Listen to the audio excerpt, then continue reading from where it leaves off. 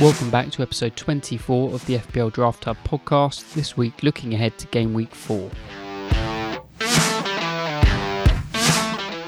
Welcome back to episode 24 of the FPL Draft Hub podcast, coming in off the back of game week 3 and looking ahead to game week 4 before we then all get a breather with the October international break. Another goal fest this weekend, though it felt comparatively tame compared to the week before. As always, I'll be bringing you some of the stats from the Draft Universe feature on fpldrafthub.com, which offers a unique insight into how the masses are tinkering with their teams, and the overall ownership stats are still showing that there's plenty of value sat in the waiver pile. I don't have a specific section on new signings this week, but I will be mentioning Semedo and Mendy in the main section of this episode, and then following the main bit I will have the usual segments on hidden gems, the over-owned list, and my one to miss for this week's transactions.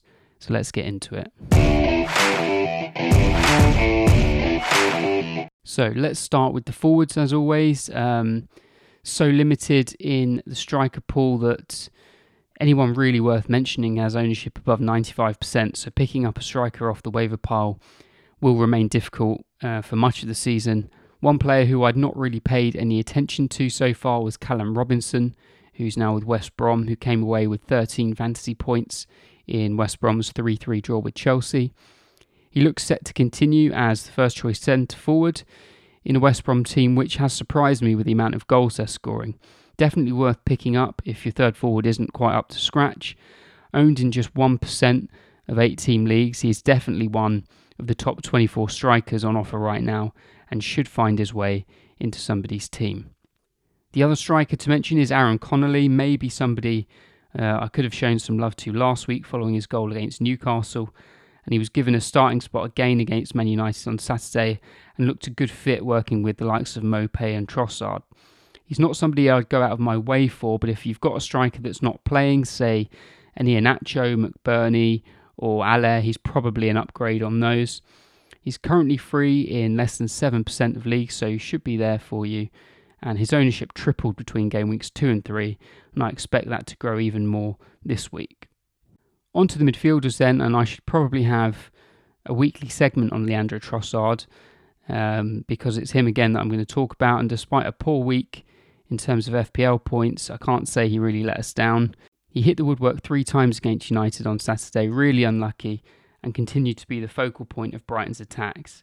Ownership still stands at just 65% in larger leagues and just 18% in 8-man leagues. Definitely one to go and get. Second one to talk about is Pereira for West Brom, another player I've mentioned before, continuing to show his class, and I can see him fetching a big fee next summer when he inevitably leaves them.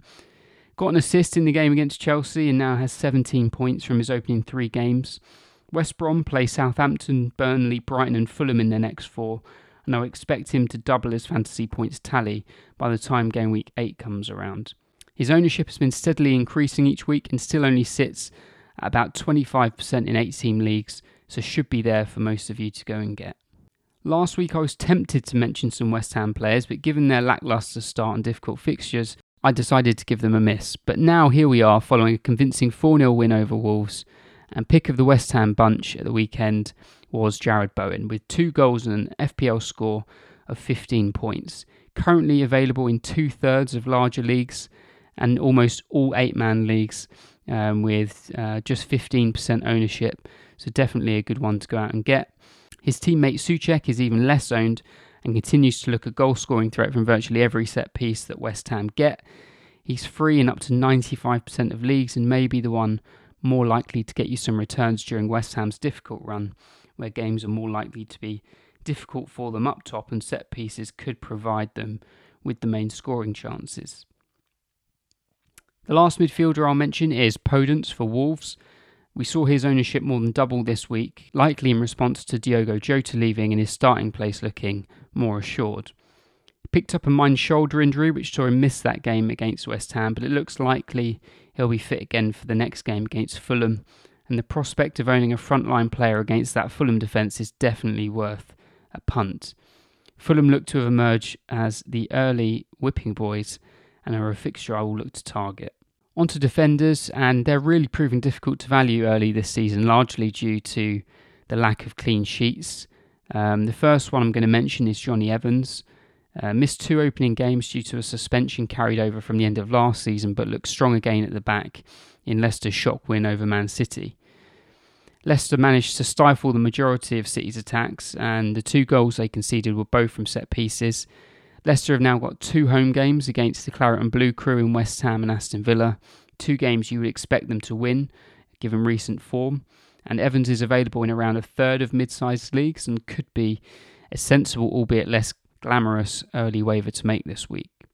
Next is a guy who's been getting a lot of attention on social media because he's new to the league, Nelson Semedo, who Wolves have just signed as a replacement for Doherty at that right wing-back spot.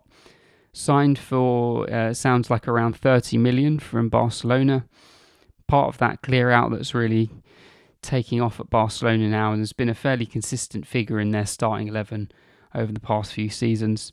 Got his first league start straight away in the 4-0 defeat to West Ham. Welcome to the Premier League, and while I'm not going to put any blame on him for that, he's not a player I'm particularly excited by anyway.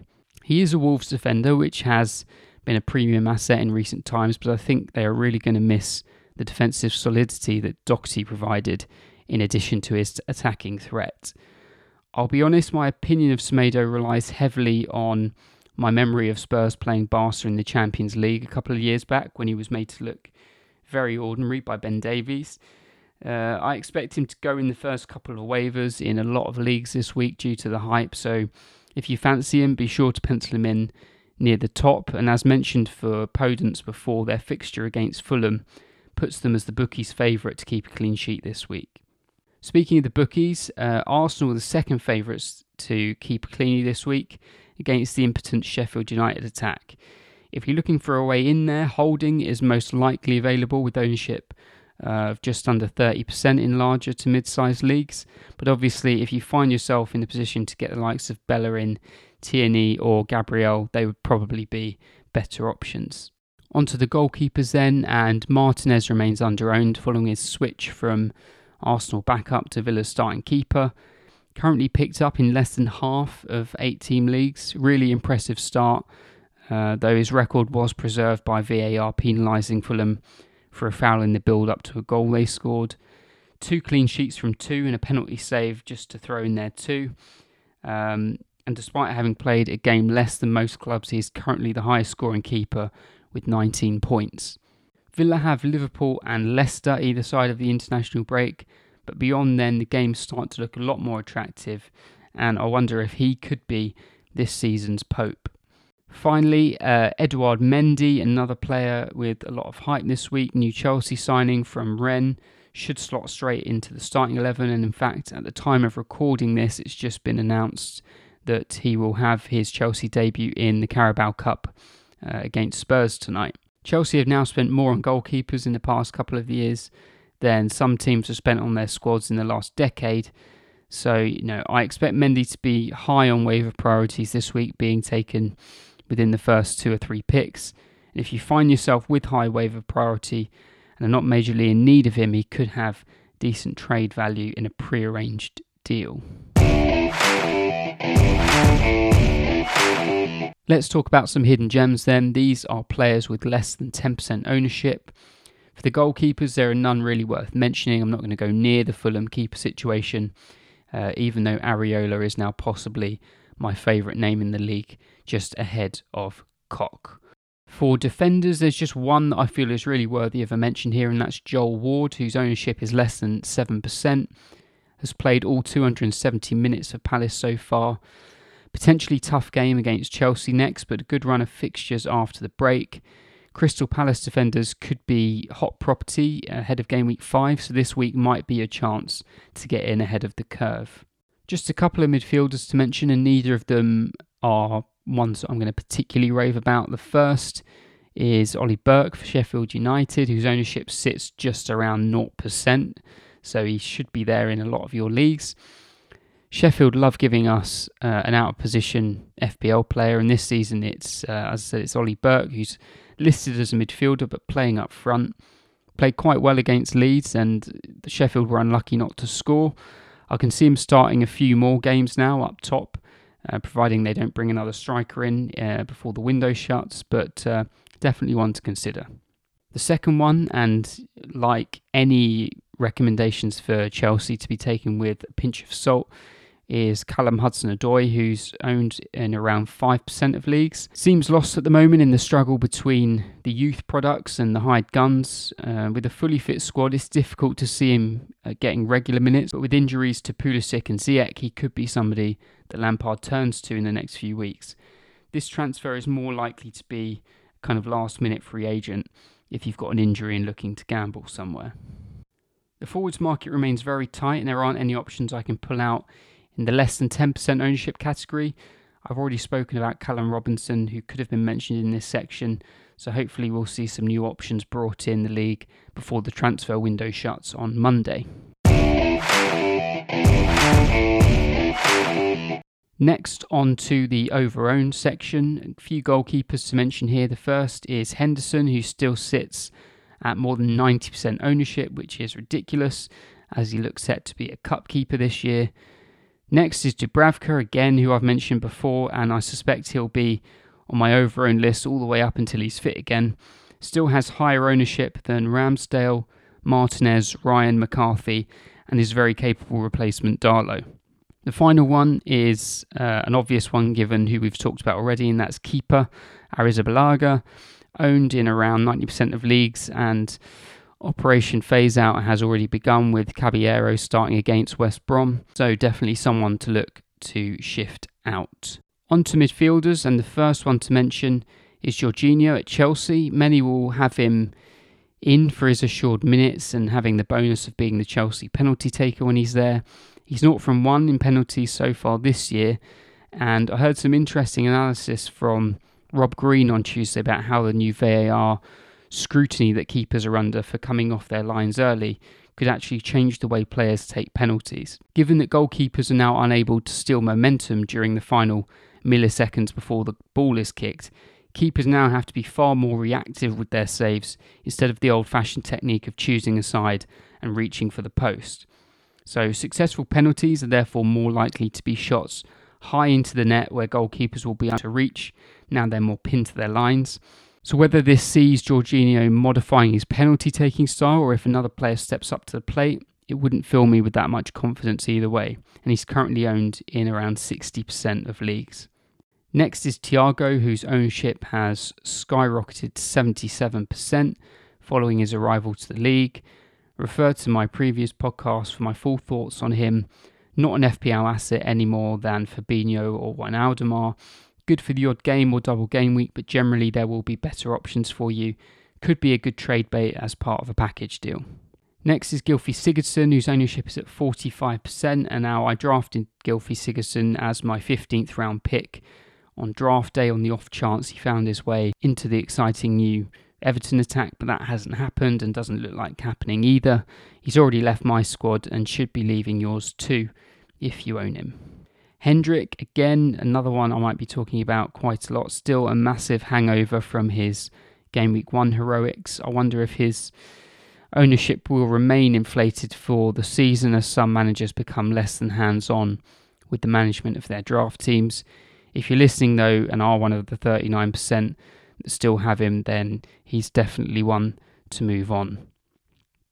And in positive news, Mesut Ozil's ownership dropped a third this week, down to just over 20%. So good to see at least some viruses are being eradicated from the world.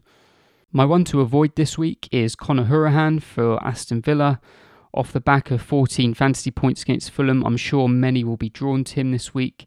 He's a player I like and will probably find himself in the hidden gems section before too long. The only issue is those two fixtures against Liverpool and Leicester that I've mentioned previously, but from game week 6 onwards, he's definitely someone that could be worth a punt, but I don't think you need to rush to get him in now. So that's it for this episode. Starting to get to the stage now where the waiver pile is looking a little bit stale and hard to know if you should stick or twist on some of your own struggling assets. As it has been in previous weeks, the waiver deadline is 11 a.m. on Friday, the 2nd of October. With free agency finishing 24 hours later. After this round of games, we go into the international break, and also during that time, as mentioned, we have the transfer deadline on the 6th of October, I believe, next Monday. So heading into the next podcast, we should have some time to consider the squads as they're likely to look until January at least, and assess how some of the lineups are likely to be following the international break when some of the key injuries should have resolved as well.